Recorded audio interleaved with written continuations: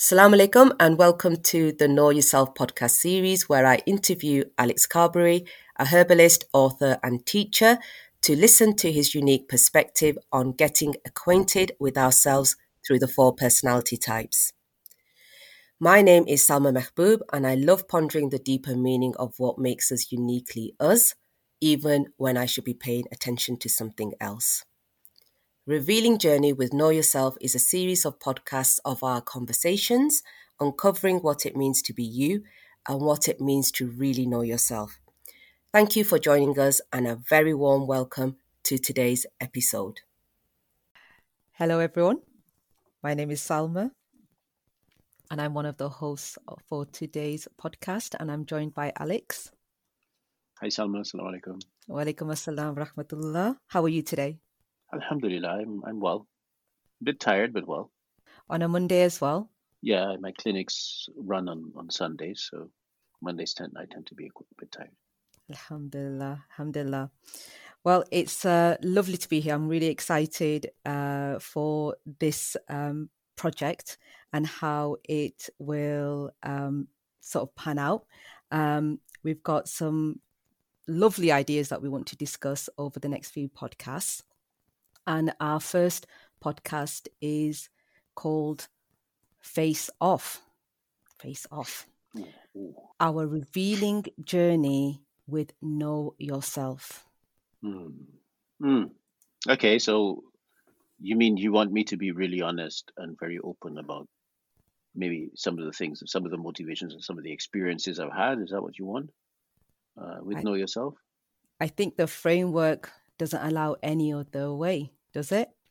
Well, that's really interesting, yeah, because the nature of Know Yourself is that you have to be really brutally honest with yourself, yeah.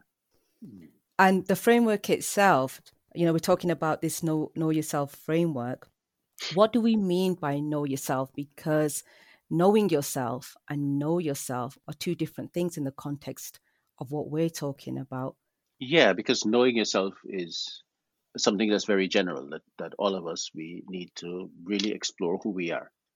The Know Yourself method is something that I developed, which is a very specific way of doing that using the knowledge of the 4 temperaments, but specifically using a knowledge of the traditional 4 elements and the seasons as examples from which to understand yourself and others. And so it's a very energetic method in that you observe the seasons and you see the patterns in them, and you also try to notice them in people and yourself. I think it's really interesting that we talk about nature in reflecting ourselves and what it reveals about us. Because if we're talking about revealing who we truly are, and this first episode is called Face Off, how does nature help us reveal ourselves? Well, this is really interesting verse in the Quran, which talks about recognizing the signs in the self and on the horizon. And essentially, we are not separate from nature. We are part of existence, and nature is existence. So what appears in us also appears in the rest of existence. The same patterns exist. So everything has stillness and movement. Everything can be can have flexibility or rigidity. I mean, these are patterns you see throughout existence. So we don't make that split between as if nature is something separate from us. We are part of existence, and so existence is part of us. I think it's really fascinating because we often are told, spend time in nature. If you want to truly know yourself, spend time in nature.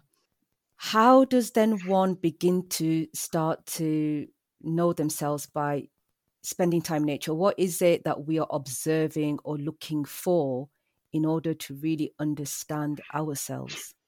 Well, I think the first thing that we have to learn to do is to look. And sometimes you have to look without an ulterior motive. So you relax, and what happens is that you're naturally drawn to certain patterns.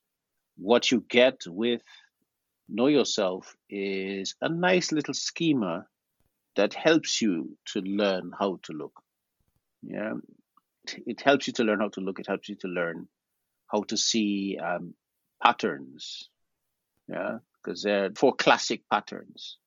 There's the pattern of heat, which would be movement or heat itself, right? Which is reasonable. And then there's a pattern of coldness, which is the pattern of stillness or slowness, so that you could say, and these are relative. So you can say that this is hotter than that, this is cooler than that is faster than that, and that is slower than that, right? So it allows you to be rather comparative. And to use those examples, because we give you examples of seasons, etc., to learn how to look. Yeah, so you're looking almost like through the seasons or through the elements. And it's these elements, isn't it, that make up who we are as well. And, my understanding is that the elements that we see in nature also make up every form of creation there is, including humans, plants, animals. Yeah, because when okay, you get something like the four element view, which is earth, water, fire, air. And you find this in many cultures, especially in shamanistic cultures. And that also existed with the Greeks and also when you read some of the prophetic hadith, you see references to that, especially amongst the Sahaba. So, there's something that is almost universal about this four element understanding. And what it is a way of observing existence and relating it to the most plentiful phenomenon, right? So you get wind, which is movement and communication. And then you get earth, which is stable and cold and still, right? And firm and strong and not flexible. And then you get fire, which is heating and driving and concentrated and so on. And then you get the other pattern of water, which is calming and dispersing and sinks and finds the lowest point, etc. So by using these four elements as patterns, people were able to look and make general observations about animals or the geography or whatever, or human beings. Mm-hmm. I actually quite like what appears to be a simplistic way of understanding myself and understanding other people. Because I think from my own personal experiences, what you've just said there about earth, water, air, and fire, we as humans try and channel all of those elements throughout our lives in various guises, in various areas of our lives, but possibly not doing any of them justice, and then wondering where we've gone wrong. Yeah. When I learned about the four types, suddenly I didn't need to know anything else. For me, this had all the answers. And what was particularly interesting, we're talking here about face off, revealing yourself, was that it goes a little bit further than that. Not only do we have these four elements in us, but there is a dominant element that is the driver. You mention it as the driver, and the others are the passengers. Is that right? I mean, that's one way. I mean, that would summarize what I say. But I tend to look at it like you've got one dominant element, which is a container for or a seat for the others, right? And so the others are able to express themselves within that container, right? So, like myself, I have two dominant elements. One of my dominant elements is earth, and the other is air. Okay, so what you find is that if I'm tired, earth is dominant. But the strategies I tend to use are basically earth. They're melancholic strategies. Yeah. So that's my container. And then, but I'll use melancholic strategies to employ my sanguine side. Sanguines have natural strategies. And so the melancholic aspect of myself, which wants to know, will then use sanguine communication, etc., to know. So these terms that you're using now, because we've been talking about earth, water, air, fire, Yeah. these were then classified further Mm-hmm. into four sort of behavioral types, for want of a better word. And, you mentioned a couple of them there. The sanguine, which reflects air. You've got the melancholic that reflects earth. And then you've got the other two, the phlegmatic that Mm-hmm. reflects water, and the choleric, who is fire and shows many of the Mm-hmm. fire qualities. Um, Mm-hmm. so you talked there a little bit about having two dominant temperaments Mm-hmm. or elements. I mean, for me, like I said, again, knowing that there was a dominant suddenly, A, made sense to me, and B, simplified my life quite a lot, because then I didn't need to know. I didn't need to be a way that wasn't natural to me. And actually, I Mm-hmm. could focus on what I was. And I think a lot of people, unfortunately, don't always know they're dominant, or suppress their dominant, way of being. And that could be, due to a number of reasons. And revealing myself through knowing about the temperaments, it was a game changer. Well, the reason why because okay, I had studied, and Tib or Unani Tib could be described as Greco-Arab medicine. And I have been looking at some of the problems I saw in communities that I was traveling through. And that was that, first of all, generally people value extroverted qualities. And so they take people who were quite introverted and try and make them extroverted. And then you get people who were extremely extroverted, and Mm. people found that irritating. And so they'd punish them for that and want them to be introverted. And the other thing I sometimes saw was people trying to shape someone into, especially parents, trying to shape their child into something, some ideal that they imagined somewhere. And so I began to work on the temperaments to bring them into a modern context so that we could begin to deal with some of that. And I found that a lot of, in the traditional way that temperaments were transmitted, I found there was sometimes a lot of disagreement, and sometimes the conclusions that they came to, because they had these ideas of racial phenotypes, and then the temperament would match the racial phenotypes. My family comes from South America. We're also included regionally within the Caribbean, because I'm from Guyana, and we're Creole. We've been mixing for like hundreds of years. So I saw Hakims coming to conclusions and giving prescriptions based upon these assumptions. And they were incorrect because they just did not actually match what you would call the temperament of the person.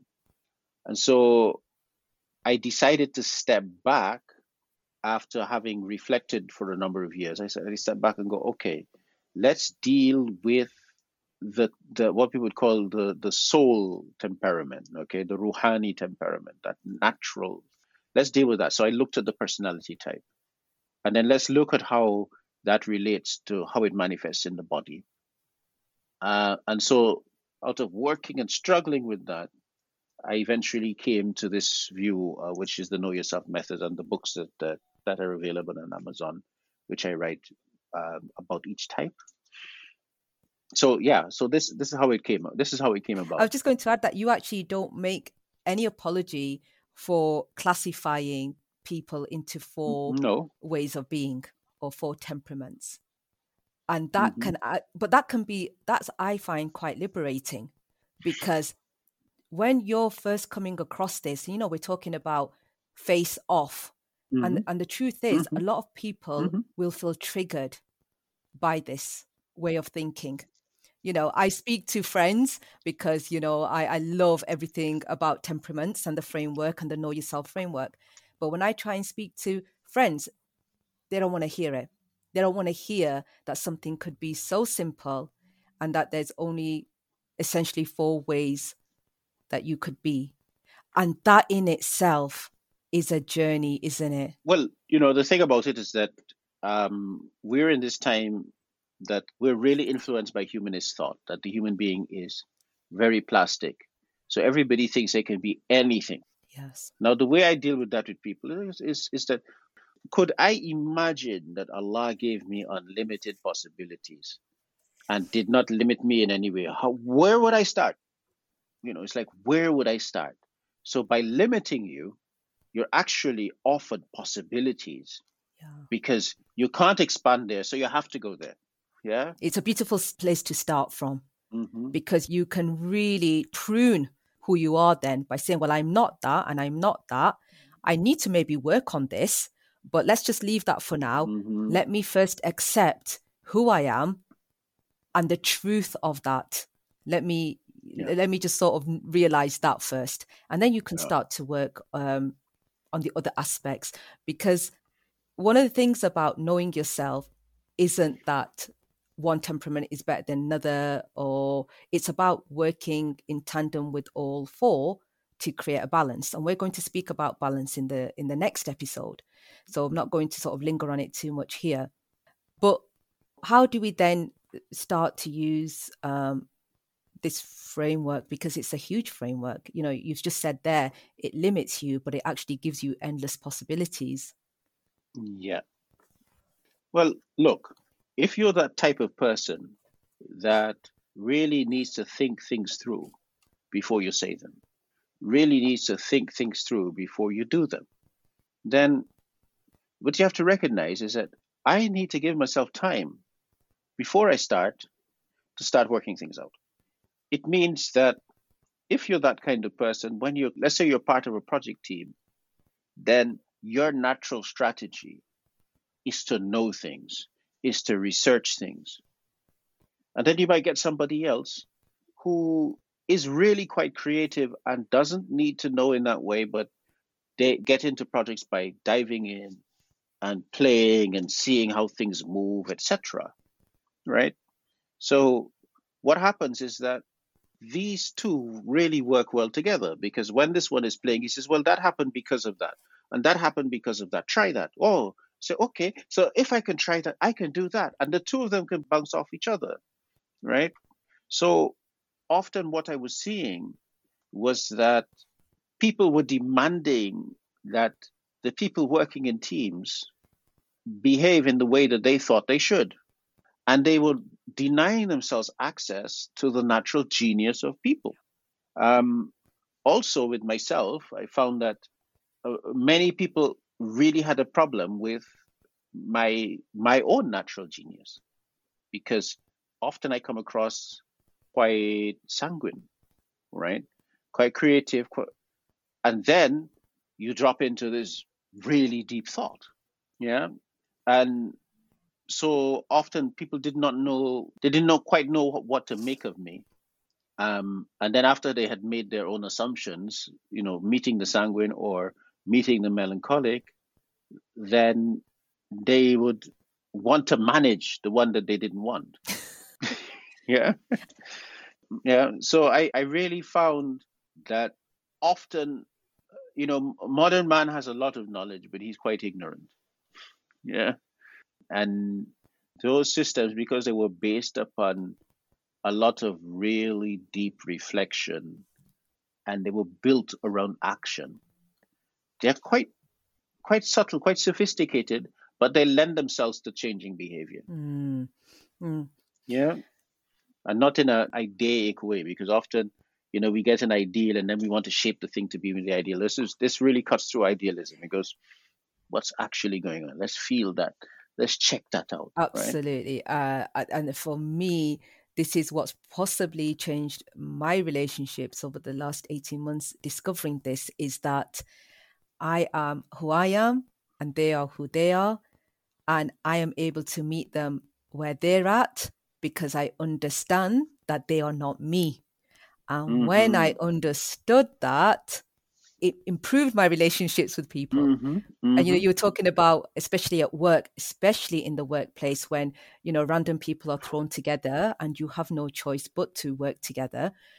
We do have an ideology of what we want our colleagues to be like, but I have to say, in the last year or so, discovering my temperament, I have used that to my benefit at work. And I think the right people around you will nurture that, Mm-hmm.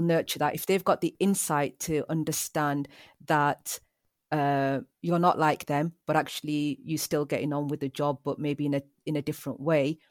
Mm-hmm. It's a really beautiful relationship Mm-hmm. to have with people at work. But like you said, most people would never understand that. I've been in jobs where you leave because it's a behavioral issue in the end. I think most people leave because they clash with people, and that's where you don't Mm-hmm. understand each other. So we're Yeah. talking about revealing our true selves, but actually in knowing who we are, we begin to understand who others are as well, and that means that you Yeah. hold space for other people too. They might not hold space for you, but my very limited experiences so far is that when I'm holding space for other people because I understand where they're coming from, I'm naturally in a better position to deal with them as well. And the dynamic changes, even if they don't understand, something shifts. Precisely. Because a lot of the way that I built up the Know Yourself method, I really used Sufism a lot. So it's because what you recognize is that if I change, Yeah. the universe has changed, right? So people often feel quite powerless, but no, what you do is you focus on your change, knowing that everything has changed. And so you then can settle into to your own power, to the power that Allah gave you. Uh, and that's actually really beautiful, because once you realize and recognize who you are and start to use that for your benefit, like you said, the things around you change because you've got that confidence in order to kind of move forward with it. When I recognized there were certain Hmm. things about my temperament that I had to just use, I couldn't deny that they were part of who I was. Now that I started to get the confidence to use that, Hmm. like you said, the things around you change. But things like what? um, I think particularly. Because I thought Okay, this so was if we face if off. we're talking, if it's faces off, I'll take my face off, and I'll reveal a little bit. I think for me in particular was knowing that um, I probably had quite natural leadership skills, but I probably wasn't Hmm. utilizing them in particular areas of my Hmm. life. And that was probably because of societal expectations of what it means to be a good Asian girl, you know. Hmm. So it's only in the last couple of years that I feel confident in my voice and being able to express myself. But it's took me a long time to realize that. But knowing that I have that naturally, and there's no denying that, yes, I am confident, and I do like to lead, and I'm quite good at it. Hmm. I think that was the thing, Hmm. that I'm Yeah. good at it, and knowing that. Yeah, because part of your natural genius. But Because I remember when I met you, the first time I spoke to you, I said, and I think, did I ask you to look at your photo or you looked something? at my photo, and there might have been a swear word involved. Yeah, you okay. said, "Oh," you said, Because you're really choleric. "Oh crap, you're choleric." You're really choleric. Yeah. And you didn't like that. Yeah, I didn't like it because a couple of people, that was the time when I was sort of discovering who I was. And I was like, "Are you sure I'm choleric? Are you sure?" And all my friends, everybody around me said, "You are choleric as can be." And it's really interesting how other people see those qualities in you before you see them. But when you start to recognize them, and not only recognize them, you start to love them about yourself. And, you said something about, channeling those strengths to be, to be the best version of you. And it doesn't matter which temperament you are, as long as you can channel those beautiful qualities of each temperament to make it work for you. The things around you change if you only have the confidence to be who you really are. I mean, I have an experience which is similar, but it's the opposite, right? Because I was really horrid at timekeeping. So I was always late. And so after really reflecting on it, I realized, okay, well, these are not natural strategies that I have. So there were two people in my life at that point who were there a lot, and they were always on time. There was a guy who was very melancholic, his name is Anjum, and there's my wife, Finola, and they were always on time. So I observed them, and my wife is another choleric, and so I observed them because I recognized that I didn't understand those. I just mimicked them, and as I mimicked them, I learned to be on time, and then it began to make sense to me. So rather than me trying to understand it from the beginning, I copied them because I recognized that was their genius. And there was no need for me to be arrogant enough to figure that I've got to understand it perfectly before I do it. And I just copied them. And I turned, I think within a month. Since then, I've been late. I can count the times I've been late on my hand. I love this. Again, when we're talking about revealing yourself, face off, accepting who we are, accepting who we're not. But in that, that is not an excuse to say, well, I'm always late. This is who I am. And just by making those little changes to say, well, I'll observe somebody who is on time. I'm it's not naturally who I am, but it certainly became a habit for you. My son said something funny last night, actually. He's a sanguine through and through, pure sanguine. And he said to me yesterday, he came and sat down on the sofa and he said, I want to be an introvert. And I looked at him. Good luck. I said, that's what I said to him. So I sat him down and I said to him, your natural inclination is sanguine. You will always want to connect with people. You will always want to speak. And you love being around people. And he said, I want to be like my cousin Zainab. And I said to him, who is a melancholic, I said to him, so you observe her. I said, there is nothing wrong in being an introvert. Actually, that's a really beautiful thing for a sanguine to be able to sit still. So I said, observe her. I said, it probably will never be your natural tendency, but watch what she does. So, just, listening to you about mimicking, I hope that he understands that his real true self, he's never going to be an introvert, is he?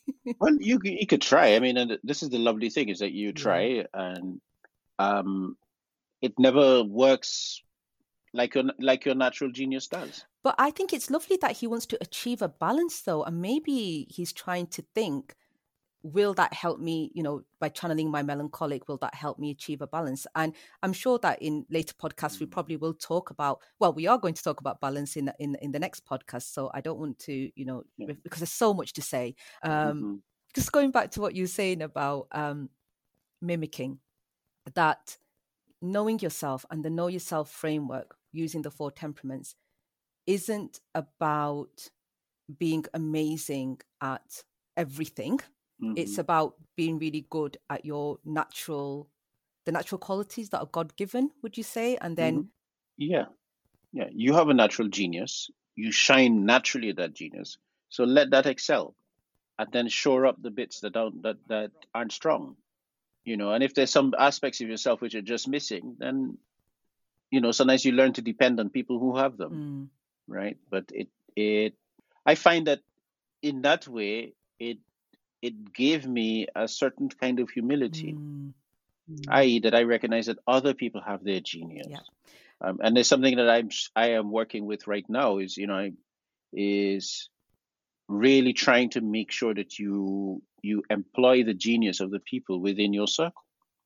And one of the things I'm finding is that often when I get myself into real trouble is when I haven't done that.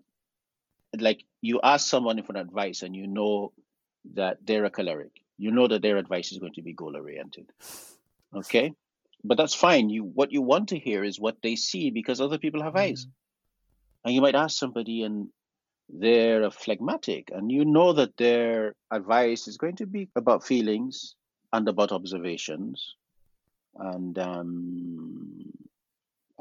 slow to jump to take action. It's not going to be straight into action. It's going to be about observation and feel, and they'll tell you, oh well, maybe you want to see how that feels first before you make a choice. You can't just make hard, because they don't make hard and fast decisions like that.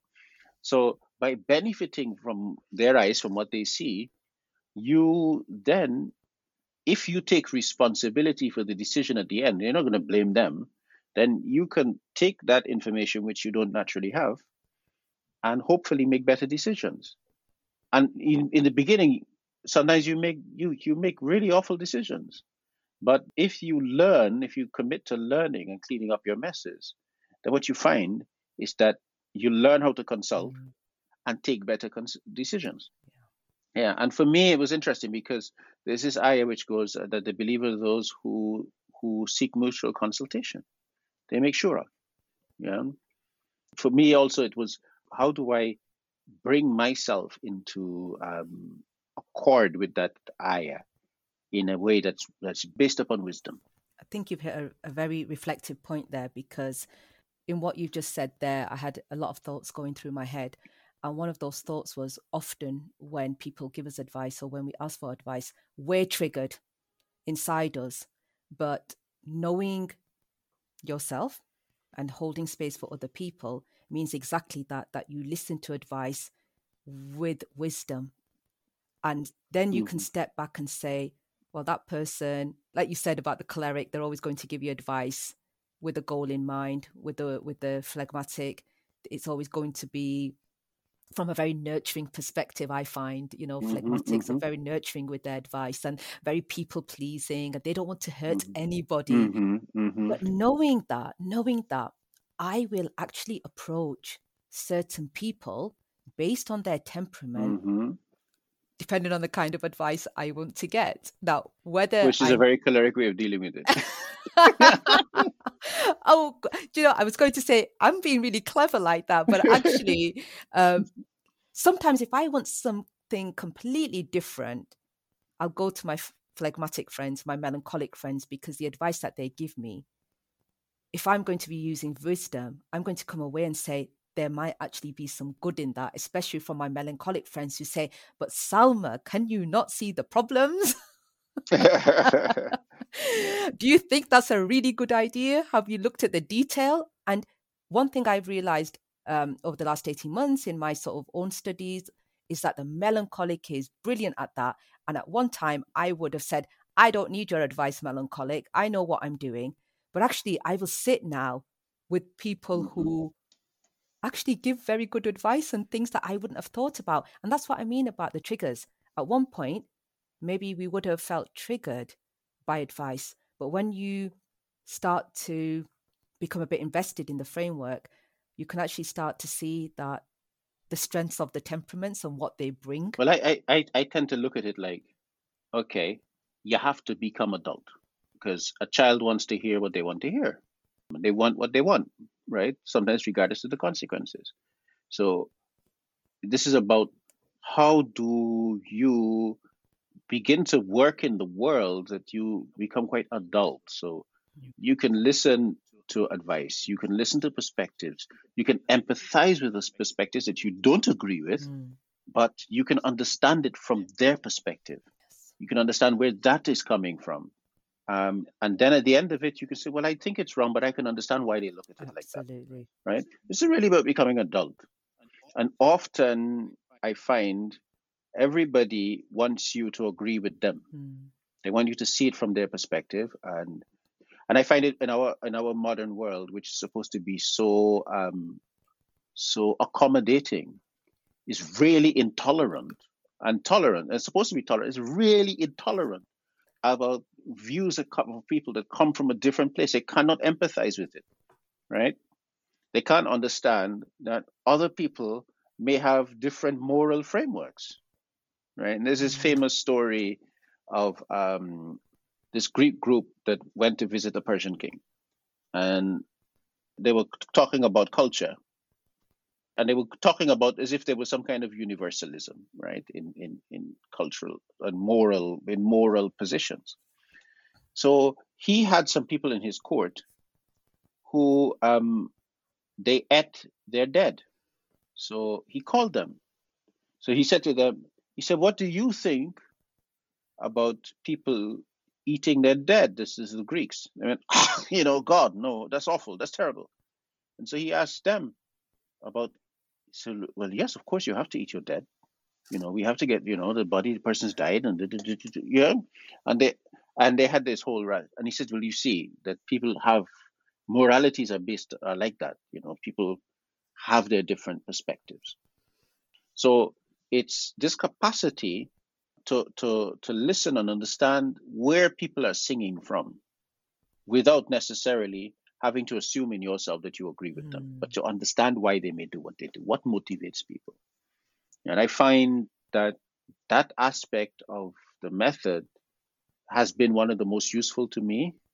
Yeah, because we often say, people will say things like, I don't judge, but human beings, we in order to act and make decisions, you have to judge, but at least understand where the person is coming from. Yeah, and what they have to bring to the conversation as well. You know, I think we've seen this in various guises. I'm thinking of Edward de Bono's hats. I don't know if you know his Six Thinking Hats. Yeah. I'm thinking exactly that. So, we see this way of thinking in so many different ways. And, sometimes I look at my really balanced friends who don't know anything about the Know Yourself framework or the temperaments, and I just think, how have you just got it? Like, I've had to learn about the temperaments. There's some phlegmatic in there usually, right? Oh my God. Yes. Yeah. I'm thinking of I'm thinking exactly of somebody in my head. And she's a phlegmatic sanguine. Really beautiful balance.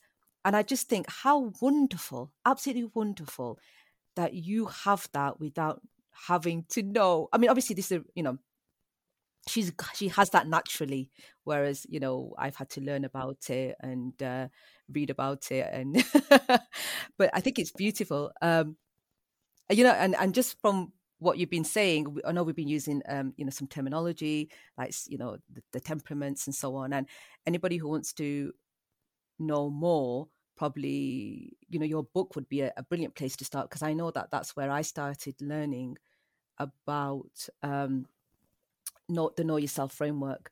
And you wrote your first book was explaining all the temperaments and a little bit of background about what the temperaments are embedded in. I think that would be a really good starting point, because I found it's a very short book and you can easily read it in a couple of hours, but every word had so much substance and meaning that it's a book that I keep going back to again and again. So I think that would be a really good starting point if anybody was interested in learning more about the temperaments.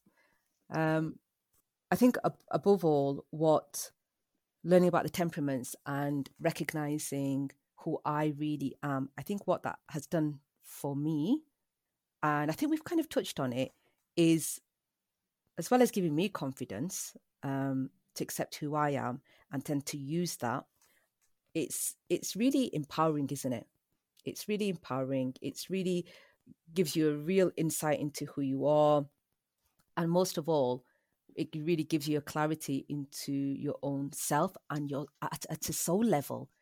We're going deep now. We're going deep. This isn't just knowing yourself. This is knowing yourself at a soul level. How does it all connect? And especially, with the soul, how is having that clarity connected with your soul? Well, when you go on to the ones about the different temperaments, so there's a Know Yourself Sanguine, which is published, and then there's a Know Yourself Choleric. So at the end of those, I really begin to explore that. And in each one, I explore it a bit further. So basically, what you have is that from your parents, you inherit a body. Yeah. So the sperm from your father, the egg from your mother, they join, the zygote is there, then that has its own nature.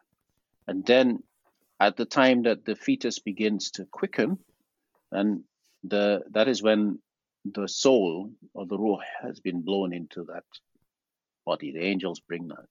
And at that point, the soul begins to establish its rule. It because these energetic pathways happen from the heart. Okay, and those energetic pathways are, it's similar in a way to that of the acupuncture pathways, but these are deeper ones. Okay, and so then it begins to establish its rule, and then it manifests different aspects of the personality of that rule by connecting at organs. So when you've got issues with a particular organ, you'll find that some parts of the personality will change. Okay. So what we're able to understand using Know Yourself, now this is therapeutically, is how the personality manifests and how changes in health affect that. Okay. So that's how I think that this became quite different. Well, not different. It built upon what was there before, because often you'd find quite they didn't like melancholics. Okay. um, and sometimes it'd be quite harsh with cholerics, and um, they love sanguines, and they think phlegmatics are lazy. But as I really began to reflect on it, I realized that no, this is not like that at all. That each has their peculiar genius. So if you're measuring that genius by the standards of a choleric, then phlegmatics are lazy. If you're measuring it by the standards of the phlegmatic, then cholerics are crazy. Why the hell would you do that to yourself? And so on. And if you're judging it from the standards of melancholic, well, why are you doing all of that if you don't understand? You need to understand, you need to know what you're doing. And if you're doing it from the perspective of a sanguine, well, I don't need to know all of that. It starts to make sense. It will reveal itself. It's fine. Trust. Right? So each is singing from a different energetic place. And And it's very easy to be biased, isn't it? It's very easy to see your opposite temperament in the worst possible light. But actually, when you understand the temperaments, we keep going back to this, you start to realize their strengths rather than, like you said, the stereotype that often comes with these temperaments, and actually I did want to touch upon that, is it fair to typecast in this way of knowing yourself? Because it's so easy to, like you said, the choleric is angry, the choleric is crazy, the phlegmatic is lazy. How do we, if we're going to start this journey, and if our listeners listening to this want to get started, how do we avoid that pitfall, I would say, of typecasting negatively and not thinking that we are better than any other temperament? You're going to make that mistake, and it's actually good to make that mistake, because there's a point at which you'll make that mistake. But as you keep looking, you're going to end up being quite humbled. Well, I still think I'm the best. And no one could disagree with me. I would agree with you that after me. Absolutely. What? It's me. But it's really interesting, because once you start to recognize who you are and the strengths that you come with, then, I did it myself, and the ego, I think you have to be very wary of whether you want to call it the ego, whether you want to call it the nafs. It can kind of come to the fore a little bit, and you start to get a little bit cocky, you start to get a bit full of yourself and say, well, this is who I am and I'm amazing. And it's only, like you said, the more you read into it and the more you think and the more you realize that it's not just about you. and Yeah. and going back to the fact that actually all four are within us. When I realized that all four are within us and I have to channel all four, I think my ego started to pipe down a little bit then. Well, for me, it was slightly different. It was, okay, well, this didn't work out. Why didn't it work out? If I'd done it like this, okay, well, let me look at the strategies. Aha, so if I had dealt with this like a phlegmatic, there's no way I would have fallen into the situation. Oh, dear. Yeah. Amazing. Aha, and so that's how it worked for me, because I realized, okay, so I rushed in. I did this in the way, because I often talk about the blind marksman, right? Being like a blind marksman. So you have a natural strategy. Okay. And your natural strategy is to raise the gun and shoot, and just point and shoot. So you're just raising the gun, pointing and shooting all the time, and that's that because you've been doing that all your life. You just want to keep doing that, right? Well, when it hurts, then you can either keep pointing and shooting or you change. And when you change, because the strategies that you have access to naturally are the ones that got you in trouble. So then you have to look at somebody else's. And I found that quite humbling, because I found that there were sometimes I would look or ask, and there were people who never got themselves into that situation. So me, with my really strong intellect, etc. Okay, how the hell and their intellect isn't as strong? So why? How did they get past that? Yeah. Well, it was a phlegmatic. They got past it with their intuition. Oh, So I found that Amazing. that was what really helped to humble me. Yeah. And I think that for many people, that bit of the journey is probably the hardest, because like you said, you've always done something and you feel most of the time it's probably worked for you. So this is the thing. Most of the strategies that we've employed probably have worked for us, but have they maximized what we could have done? They've worked for us. They've gotten us through life. I would like to raise a point here. What I find is that the strategies worked. When they didn't work, they were somebody else's fault. Yes. Right? And so, because in the Know Yourself method, you really have to own your action and your outcome, then that becomes more and more uncomfortable of a position to sustain. Right? So then at that point, then you have to look at another strategy, because if it hurt, then you have to own the fact that what you did and because if it hurt the fifth time, then what you did those 5 times is not working. So now you have to find another way. And then there's this really fascinating hadith, which is in Sahih Muslim, which hit me, which is the believer is not bitten by the same snake twice. And that had me. I said, well, I could understand if it's like 3 times. So something happens once, it happens again. No, but what I realized is that what I learned as I reflected on it is that if the thing didn't work, then don't do exactly the same thing again. Right? But when you're in the blame game, you keep doing the same thing and everybody else is to blame. Yeah. Accountability. Again, we can, this framework teaches you, we talk about developing confidence and empowering you and giving you clarity with this sense of accountability as well. You cannot get away from being accountable to yourself once you know yourself. And one thing I've realized is that I've been channeling more and more of my melancholic, really. And that was very difficult for me. Very, extremely, extremely difficult. There was a lot of resistance. And I think when you start the journey, you'll find resistance in many different ways. I know phlegmatic friends who find channeling their cleric extremely difficult. And I'm looking at them thinking, just do it, but for them, it's very, very difficult. So for me, channeling my melancholic was very difficult. I knew I needed to do that because, like you said, we're accountable and we then begin to take responsibility for our behavior. We can't blame other people. So recently, I've had to really sort of channel my melancholic in order to actually just sit down and do some work. Simple as that. Sit down and do some work and to write and to think reflectively and to look at the detail. And it took me a number of days of psyching myself up to put myself into that place where I could do that work, you know?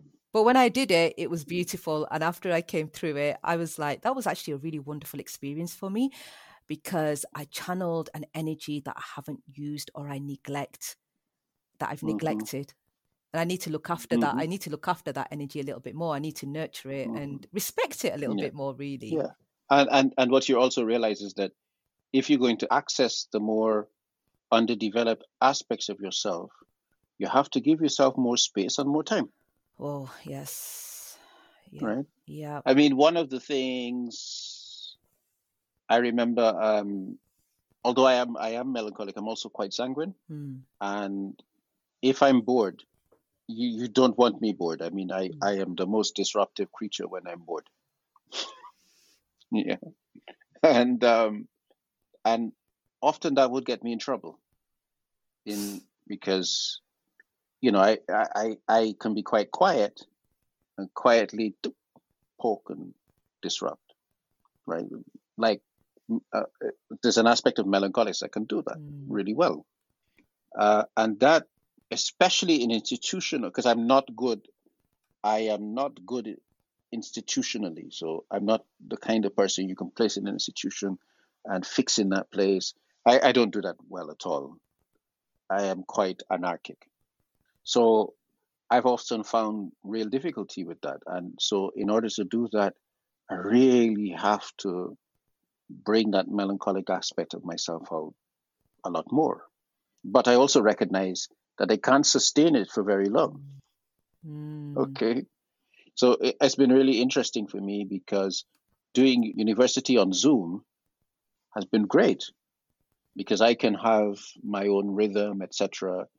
That's been great. And what I've realized is that, okay, you really have to be brutally honest, because whether you like it or not, if you behave in certain ways, you're going to face the consequences, right?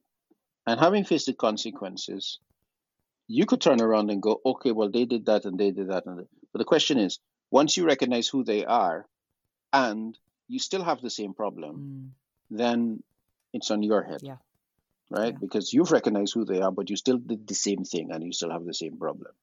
So then you have to change. So I find that aspect of the know yourself, because you never, in that way, you never become so good that you don't have a problem. But when you become real, when you become authentic, people do vibe off that. People do respect and recognize that, those especially who are quite balanced anyway, they will allow you to be authentic and real. Because some people hate it too. Really? It rubs some people up the wrong way. It really does. Yeah. Especially if somebody is committed to behaving in idealistic ways, etc. So they've got ideas of how people should behave and what they should do, etc. They find, and they can't control you. They find it. They go mad. Again, it's this aspect of control, isn't it? Not letting people be. And one of the things about the framework is you let go of, wanting to control the way people think, the way people behave, the way people feel, because you understand that is something you can't control. Yeah. And one of the things about doing that is that it allows a kind of wellness to come out. Yes. And yes. Yeah. Yes. It allows a wellness. I mean, we haven't even touched on, we've only kind of really sort of touched on, dealing with others very briefly, behaviors. But actually, and, you've touched on the fact that physically this framework, it's a holistic framework, isn't it? It's when you know yourself, you can look at your physical health, you can look at your emotional well-being, you can look at your behaviors, your habits, and even your spirituality. Would you say it's all impacted? Well, you can't separate any of it, because one of the things we have to recognize is that everything is happening in the same place, right? Your emotions aren't in Beijing and your psychology in New York, and then your physicality is in London, right? You are where you are. your emotions are experienced in your body, etc. Your spirit's there. So if you don't take responsibility for the consequences of how you act, then it's going to impact upon you spiritually. If you can't accept yourself, then it's going to impact on you psychologically, emotionally, and spiritually, and physically. Physically, Yeah. yeah. And it could be as simple as not recognizing that, like often people will mistake tiredness for laziness, and so on. And if you can't accept that you're tired and recognize when you're tired, then you're going to have health issues. Then you're going to end up with psychological issues, and it's going to impact you emotionally. I think one of the things that I'm starting to pick up now is about the physical effects, and probably because as I'm getting older, it's something I'm having to think about a little bit more. When you're younger, you kind of think you're invincible and you can survive. Well, sorry, I still think I'm invincible. I must be younger. Well, so you know what I'm talking about when I say you can last without sleep, you can last without nutrition, you can live on Diet Coke for 3 days solid and drink nothing else. You can party and go on benders, halal benders. But as I'm getting older, again, health is something, it's a big, big, umbrella. And what the framework has done for me is allowed me to focus on things that I might be predisposed to. So again, this is not as black and white as we're saying, because this is your area, and you see this is where you've worked in hundreds. I was going to say hundreds of years. I guess it must be the way I look. But you're only 35 though. But I was meant to say, you've probably diagnosed hundreds of thousands of people. But one of the things that I found the framework very useful is I know my strengths when it comes to my physical health. And that was something I didn't understand.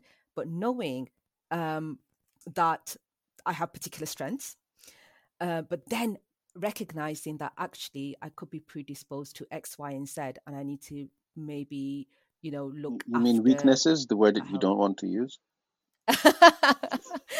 I said predisposed. Yeah, weaknesses. I mean, again, even using that language as well, isn't it? It's being real. When we're talking about the nature of this podcast, we're talking about face off, and it is about, yes, those weaknesses within us. Yeah. It's really fascinating because when I'm tired, there's some things that happen. One of them is that, or I'm really stressed, I get hungry. I get non-specific hunger. It can't, I eat and eat and eat and eat, and I can't satisfy it. So that's one problem. The next one I get is I get untidy, right?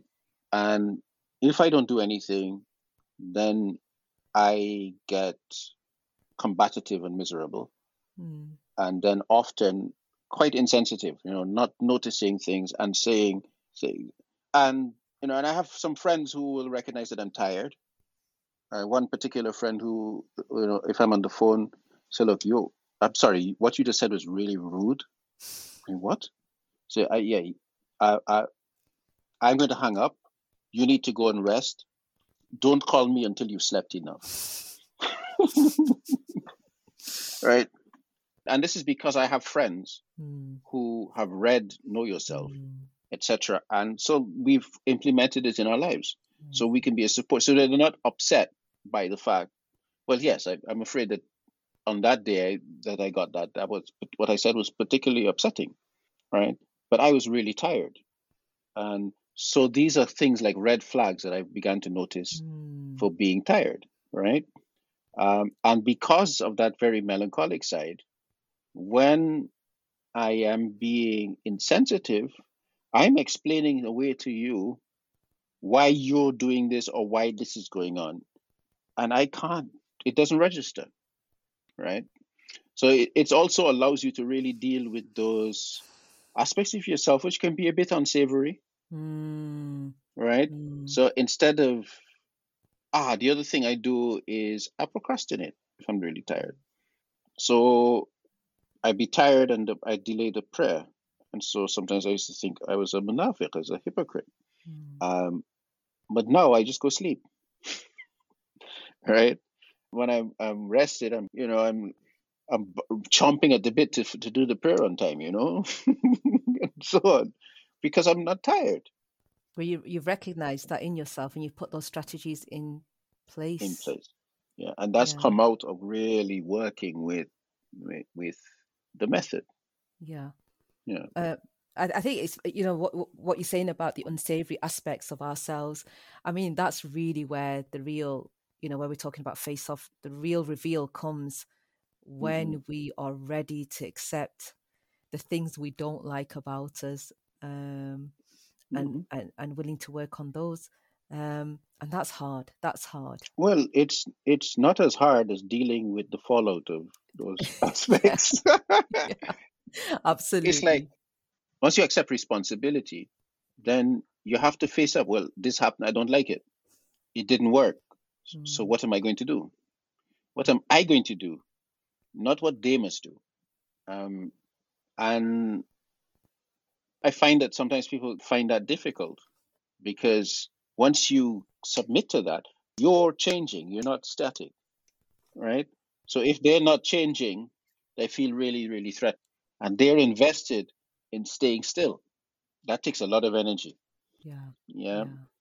Yes. So as you change, then often what will happen is that they may feel more challenged. So then you have to invest in the aspect of know yourself, which is about really becoming a bit more diplomatic, right? But like if you're choleric, there's only so much diplomacy that you're going to bother to invest in because you want to move on. Okay. And so on. So I found it really interesting, just that aspect of it. It's interesting because, I mean, this could be a huge conversation in itself. But as you change, your relationships with people change. And like you said, some people will stay still. Some people will recognize that you're actually working on yourself, and they recognize that you're maximizing whatever potential you have, and they want to join you on that journey. And I find that being on this journey, the people that I'm meeting along the way and sharing my journey, people are, you have sort of two camps. You have those who really love it and want to know more about it and want to start that journey for themselves. And then you also have people who, quite quite cynical. I'm not saying that they're all melancholics.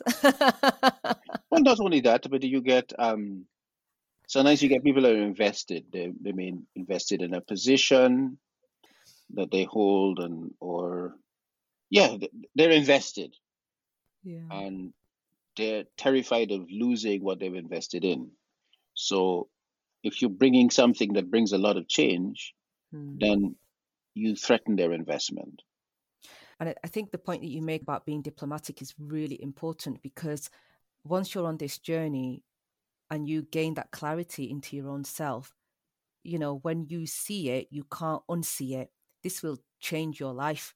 So you're going to be moving ahead, but actually needing to recognize at the same time that you were saying that dealing with people with diplomacy and tact, it does start to become very important, because you've seen something inside of you, and maybe people are at a different place and they don't recognize it yet within themselves, or they don't recognize it in you, but they know something's happening and they don't quite understand it.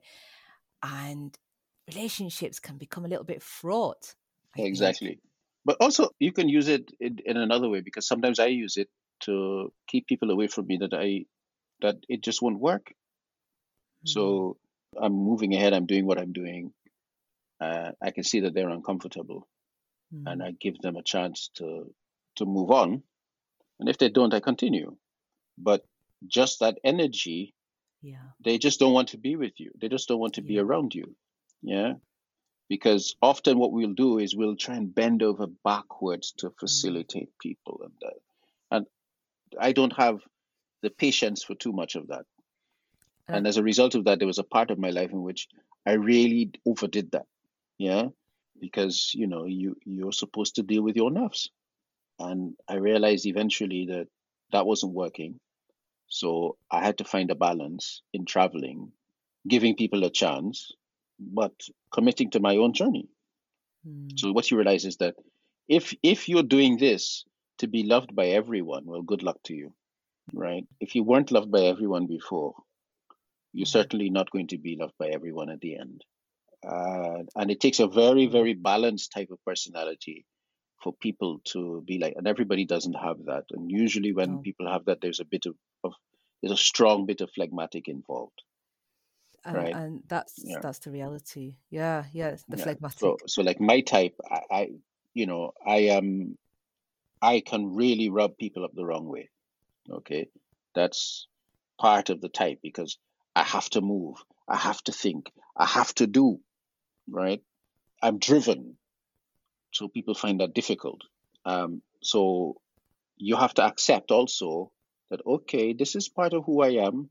And then you get somebody like I don't know if you know Adam Kelway, Mm, who yes. is, Alhamdulillah, is one of the nicest people I've ever met. But you can see that there's a good lot of phlegmatic in there, Mm, right? mm. And yeah, so you get people and you recognize, okay, that's his gift, right? And that's fine. I don't want it. So the other thing about it is that you can become you can become jealous of a quality that you see in others Mm, without becoming envious, yes. right? Because yeah, you can see, they have that. Like Salma, look, Salma she's a choleric, um, phlegmatic. No, no, choleric sanguine. She's a choleric sanguine. So Salma Yes, yes. keeps moving. She's the life of the party, etc. Right? So I can become jealous of that, but I don't want it. I don't become envious, right? The envy comes when somebody has a quality you don't think they should have it, and sometimes you think that you should have it. So then you become Yes. destructive. On that note, though, on the flip side, I've realized again through the journey that if I want to be phlegmatic, I'll hang around people who are Hmm. phlegmatic, just so then I can absorb some of that energy because rather than be, like you said, be resentful of the fact that I don't have it or being jealous that they do. And what I'm really jealous about the phlegmatics, let me tell you, because phlegmatics, I love them. I have a really weak spot for phlegmatics in my life. They're so observant and the reflections they come out with, the insights they come out with, so beautiful. And we all know they're very calm and soothing, and it's like a balm when you're talking And to very them. diplomatic. Very diplomatic, subhanallah, beautiful, beautiful energies when they're balanced. And the complete opposite of me. So I know that when I'm around phlegmatics, and I recognize that. So that's the thing. There's always this shift. And I think, especially on social media, to be the most reflective, to come out with words that are beautiful and will touch everybody's heart. I know that only a phlegmatic is going to be able to do that well. You know, Yeah. I know I could sit there for 2 days and not come up with something that phlegmatic can come with, in 10 seconds flat. And Hmm. I know that's just not my Yeah. way. But it was really easy to kind of get, especially on social media, to get into that sort of mode of thinking that I'm not good enough. I'm not good enough because I can't come up with that. But then recognizing that that's just not Yeah. me. Yeah. But then you have to recognize who you are. Exactly. Like Exactly. there's a quality I see in yourself, which is very similar to mine. I will jump in. I'm the kind of fellow who, if there was a battle going on, I'm jumping into the Yeah. most intense part of it, Yeah. Yeah. right? And when I was growing up, the people with me knew that's who I am, right? I'll come to your rescue. Yeah. you know. um, There, there was a there um, was there was a group of guys yesterday who were fighting outside the park. A group of men, can I just say, mhm. fighting. I stood there and I ran because I just wanted to be in the thick of it. And I thought, what is driving me to get involved in a fight amongst these men? Because they will kill me.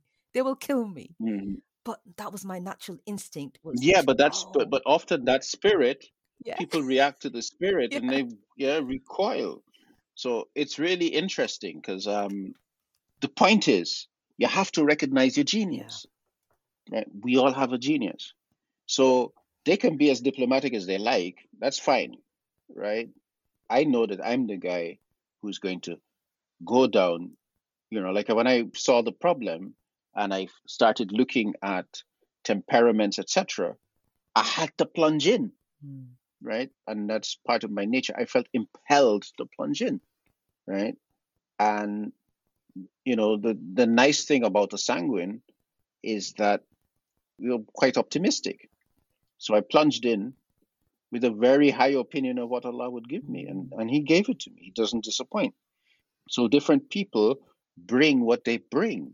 So what's interesting about this, it allows you to bring to the table what you bring, and nobody can be better at that than you. And I have a daughter, she's an incredible artist, and she was doing something, and we were talking. I said, well, nobody can do what you do. All you have to do is really shine with your own light, because Allah only created one of you.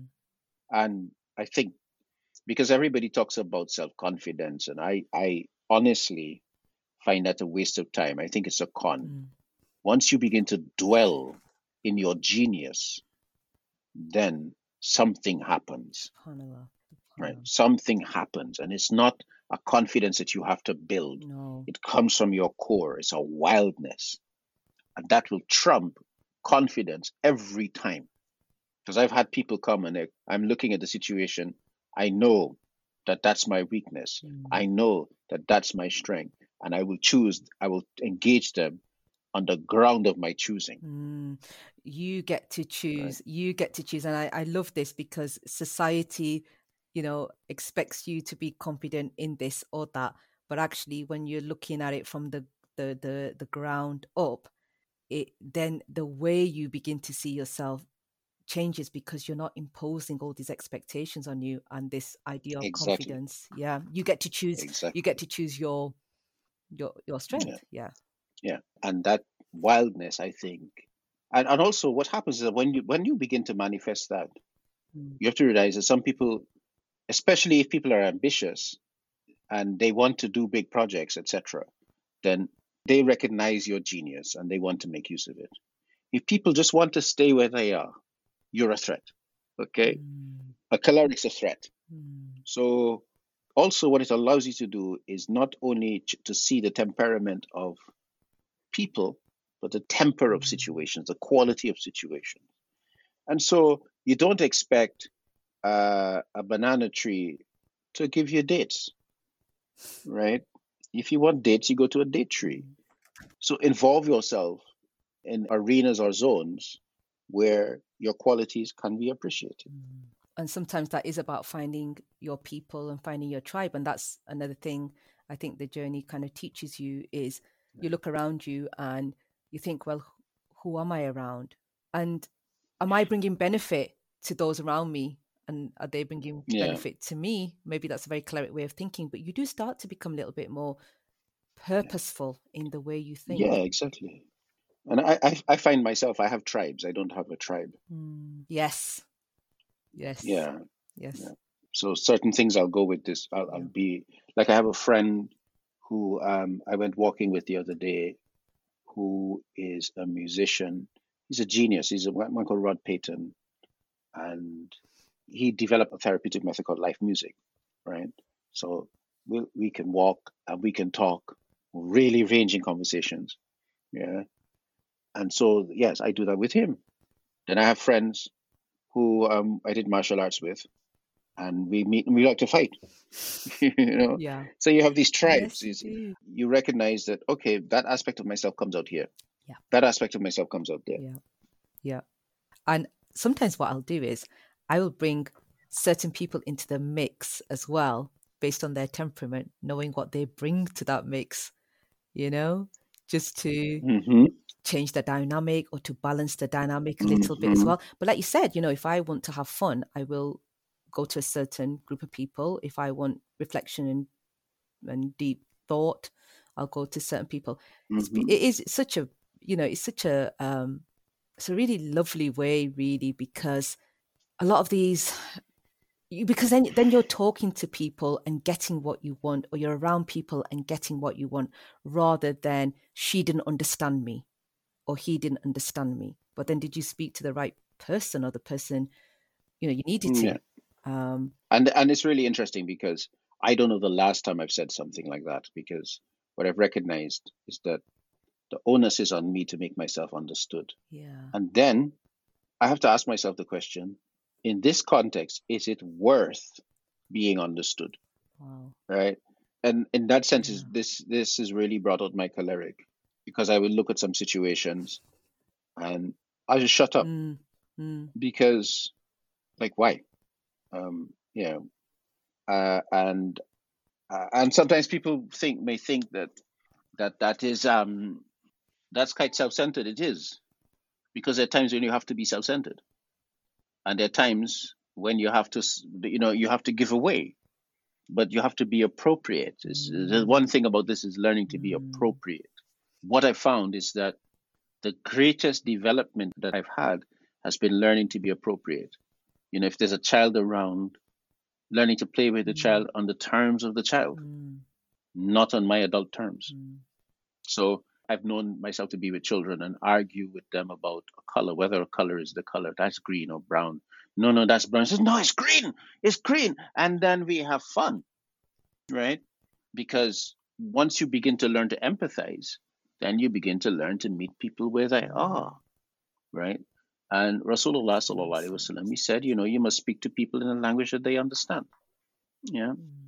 But then if you're going to make the effort to speak to people in a language they understand, make sure what you have to say is worth saying.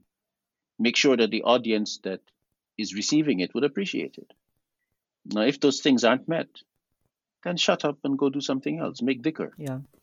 I think one thing I've learned to do is talk less, believe it or not. For a cleric sanguine, that's pretty amazing.